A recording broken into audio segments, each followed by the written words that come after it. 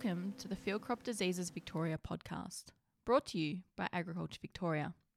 In this episode, the researchers will reflect on 2020 and look forward to 2021. Today we are joined by Grant Holloway, Senior Plant Pathologist with 28 years experience conducting, managing and communicating research in the Australian grains industry. Thank you for joining us, Grant. Hi Gemma, and hi everybody, it's great to be here. Working with Grant, we have Josh Fanning, who leads the Pulse Pathology team at Agriculture Victoria with over 10 years experience. Thanks for being here, Josh. Thanks, Gemma. It's good to be here. And we also have Steve Marcroft, Australia's leading blackleg disease expert. Steve has over 25 years experience working with canola diseases and leads Marcroft Grains Pathology. Welcome, Steve. Thanks, Gemma. Welcome to 2021. Josh, was there any disease that took you by surprise in 2020? Personally, diseases don't take us by surprise. We see the diseases every year. It's just which disease is going to be of greater significance in each season. And that's very seasonally dependent, as well as what crops are being grown locally or in each particular paddock, and what regimes of disease management plans different growers have in place. So in 2020, the area of concern that I saw was more around chocolate spot and Botrytis grey mold. So chocolate spot in faba beans and Botrytis grey mold in vetch and lentils. And we saw that with that greater rainfall last year and an environment that was conducive to those diseases, we saw growers get caught off guard, and basically those disease epidemics were created in paddocks or established in paddocks, and we saw some significant losses due to those diseases. It was important to note that even though we didn't have higher temperatures or optimum temperatures for these diseases, it is sort of like a bell curve. So even though we have lower temperatures than normal, we're still getting those diseases develop in paddocks just at a slower rate. So where people were expecting warmer weather when the diseases take off, the diseases were still there in the paddock and people weren't putting in control methods for those diseases. And so they still developed across paddocks. And then in some areas, we did get those optimum environments and it did take off, or others just got caught off guard because that disease got severe over time, but at a slower rate, and they weren't expecting it to come in. And that's why we saw some yield losses. So it's just important to note that diseases do develop at a range of temperatures. It's just often we talk about the optimum conditions to have a really conducive disease epidemic. With regards to cereals, Grant, what was 2020 like? During 2020, there were a whole range of diseases in cereal crops, and that was to be expected with the favourable conditions that we had during the season. But the one that was different to recent years was the levels of strike rust right across the district in our wheat crops. We've been dealing with strike rust in wheat crops for quite a number of years, but in recent times, strike rust has been only occurring very late in the season, whereas in contrast, during 2020, it came in a fair bit earlier than recent years, and for some, it's been many years since they'd been dealing with strike rust. Some of the reasons for that increased level of strike rust last year was carryover of the rust on volunteers over the summer. Also, the epidemic started quite early in northern Australia, where there was significant summer rains and volunteers growing early and some early planted crops that got early infection, which provides inoculum across large areas. The other thing is the occurrence of a new pathotype, which was a new introduction into Australia in the last couple of years, that has reduced the level of resistance in some important varieties. So when we bring together carryover of the inoculum, new pathotype rendering some previously resistant varieties more susceptible, and ideal conditions during the growing season, that resulted in higher levels of strike rust and the need for growers to get out and apply timely applications of fungicides. In some of the research that we did within Agriculture Victoria at Horsham last year, we showed that if strike rust wasn't controlled in the more susceptible varieties, yield loss ranged from 25 to 50% last year. Again, highlighting the need to be proactive in our disease management. Given the rainfall in 2020, Steve, how did canola fare? 2020 there was plenty of disease around in canola, which, as we'd expect, being a good rainfall year.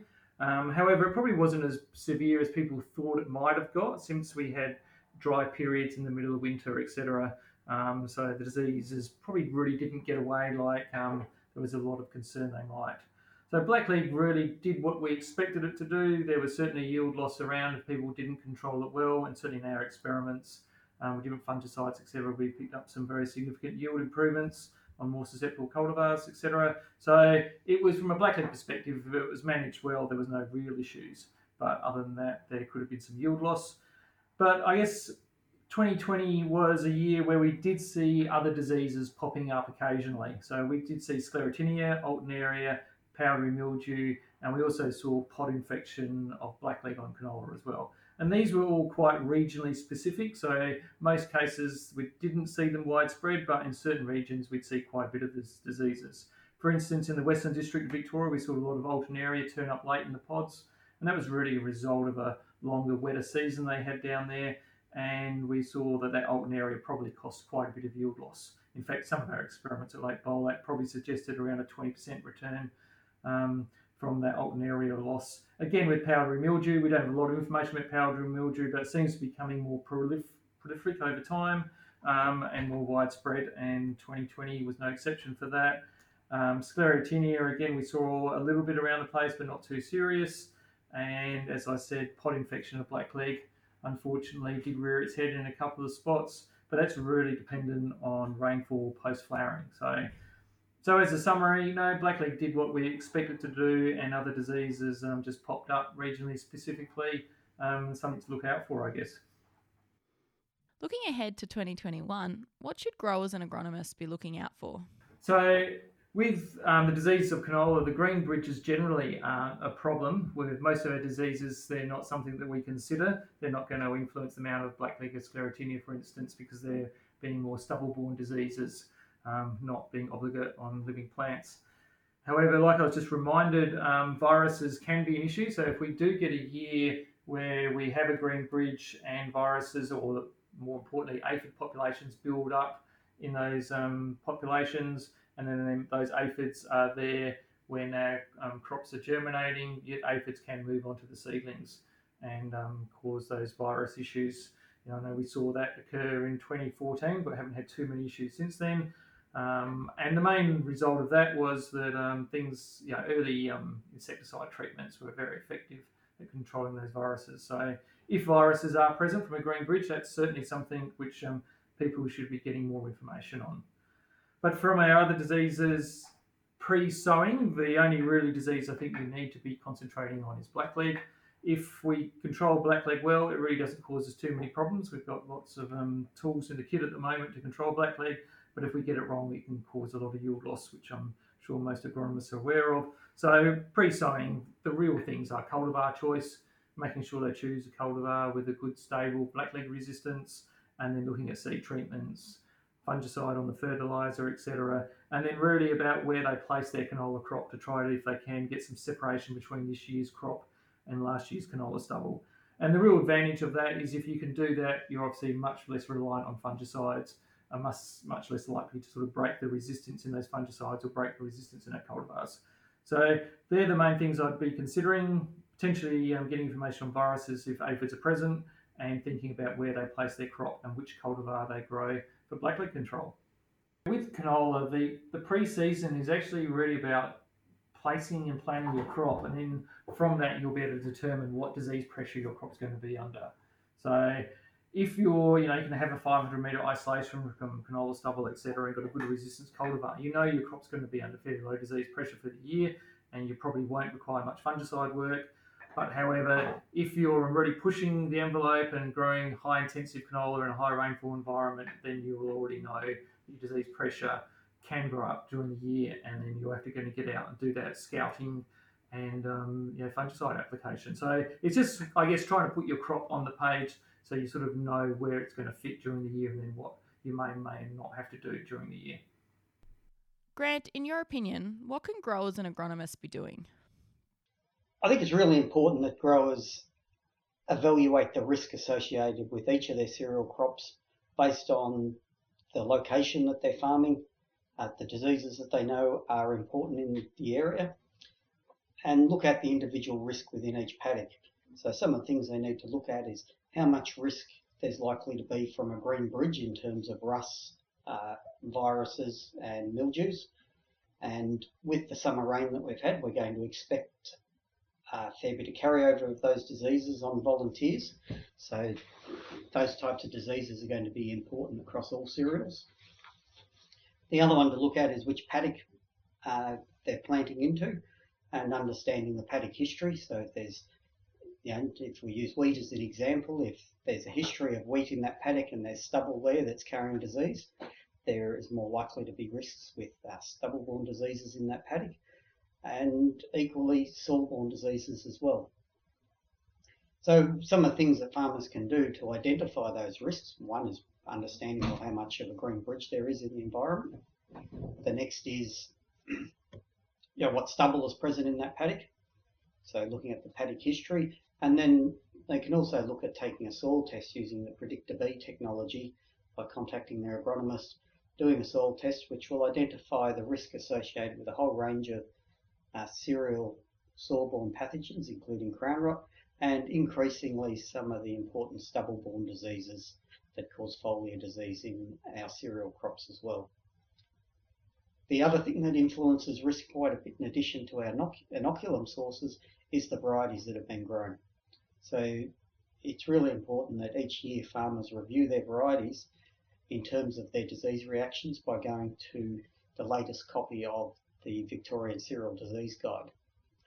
And if they're growing varieties that are highly susceptible to diseases that are important in their area, they need to carefully look at paddock selection and equally what management plans around fungicides they're going to have for controlling disease in the susceptible varieties this year.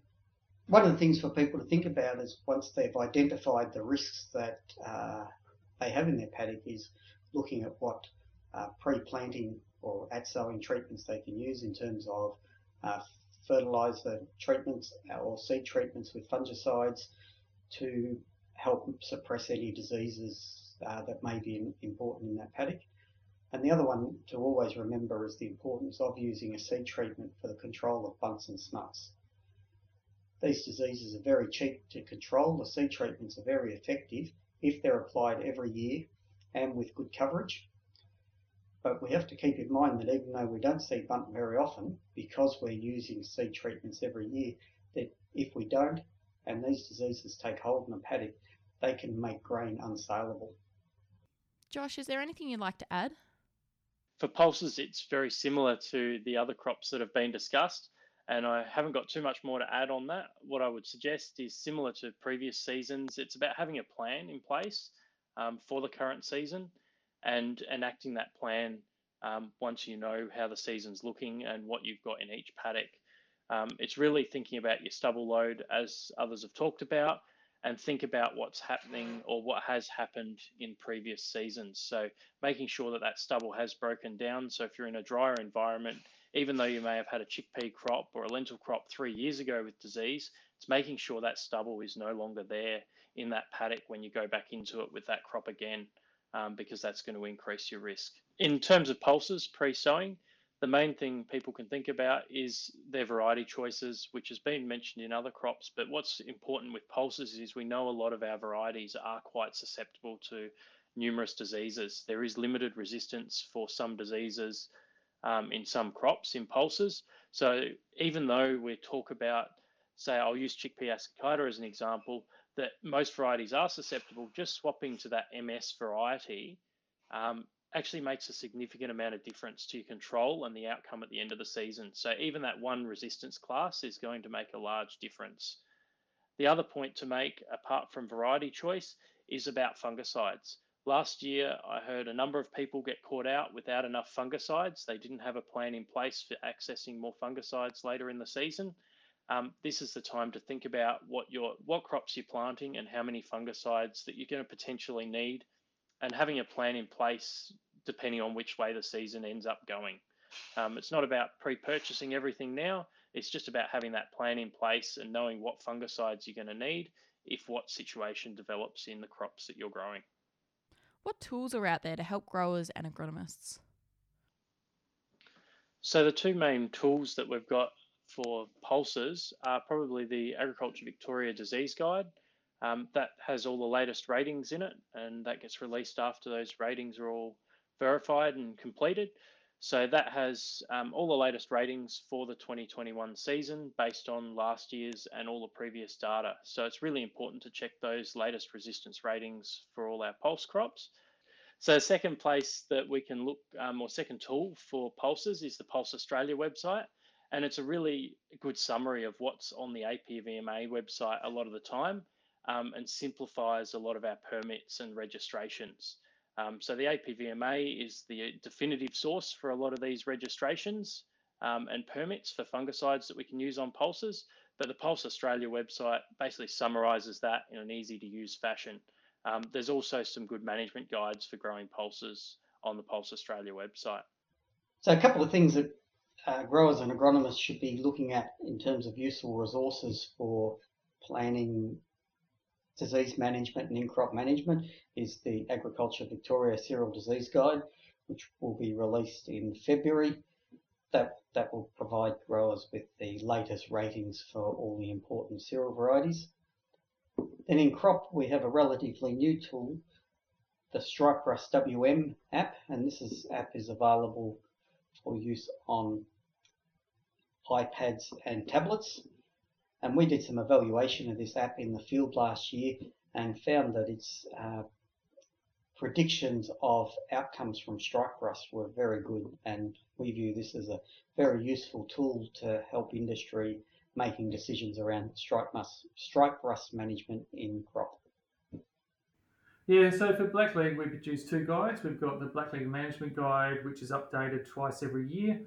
So that'll be coming out in March, and that's got all the latest Blackleg ratings. It's important that growers do get the current one, so there'll be the 2021 version, because the Blackleg is a pathogen that's changing all the time. So consequently, they'll overcome resistance genes in the cultivars, and the Blackleg ratings of those cultivars can change.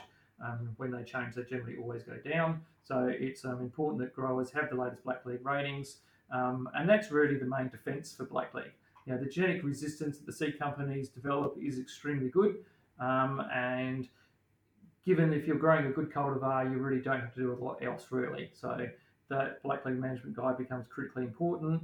That also now has all the different fungicide seed treatments on it, so you can actually see how much of a boost you'll get when you apply different fungicides on the seed, and you can obviously purchase the seed with them already, fungicides already on it. And it also has the different Blackleg resistance groups, which is the major gene resistance. So you'll know if you've got a cultivar which over the last few years has increased disease severity and you want to change cultivars, you can do so without inadvertently growing exactly the same resistance. We know that can help a lot as well. So the management guide is pretty crucial that everyone gets a copy of that. The other one is the Blackleg CM app, which we've developed with GeoDC and DPIRD over the last few years.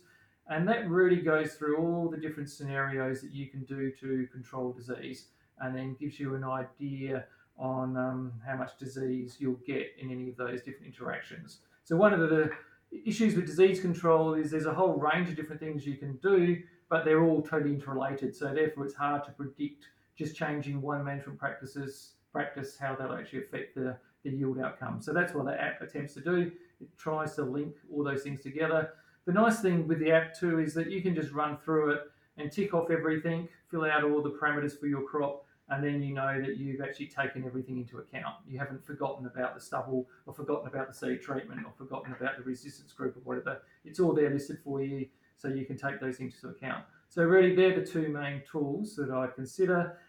Later, as we get into the season, in the spring, we've also got the Sclerotinia CM app, and that really is designed to be used at that early flowering period. And you can then determine whether your crop at that time of the year is susceptible or not, and then make those fungicide decisions with that app. What advice do you have for growers and agronomists for 2021? So my key points for 2021 season is knowing your region and the diseases of significance, and then ensuring you've got the latest resistance ratings for that, or for the varieties you are growing for 2021. and then having a plan in place to manage those varieties for disease. Yeah, my advice for 2021 is just get out into your crops and know how much disease is occurring at key growth stages and then make decisions at that time. So we know that every season, every region is going to be different for whatever reason. And if you're out in your paddock and you know what to look for and when to look, it goes a long way to making a successful outcome. For 2021, I think it's important to understand the risk in your environment, and that may be within the paddock that you're planting in, and also the risk posed by inoculum carryover in the district. Reviewing varieties to understand the risk posed by your variety choice, and then having a fungicide management plan that you implement based on monitoring of crops for disease during the season. We greatly appreciate the time our researchers have taken to provide their insight today. Thank you very much, guys. Yeah, thanks, Gemma, and let's hope this is a ripper of a year. Thanks, Gemma. Good luck for everyone with the 2021 season. No worries at all. Thanks. See you, everyone. For more information, check out the Field Crop Diseases Victoria website at extensionoz.com.au/Field Crop Disease Vic. You can find the cereal and pulse disease guides on the Agriculture Victoria website. The canola blackleg guides can be found on the GRDC website. Thank you for listening. All information is accurate at the time of release. Contact Agriculture Victoria or your consultant before making any changes on farm.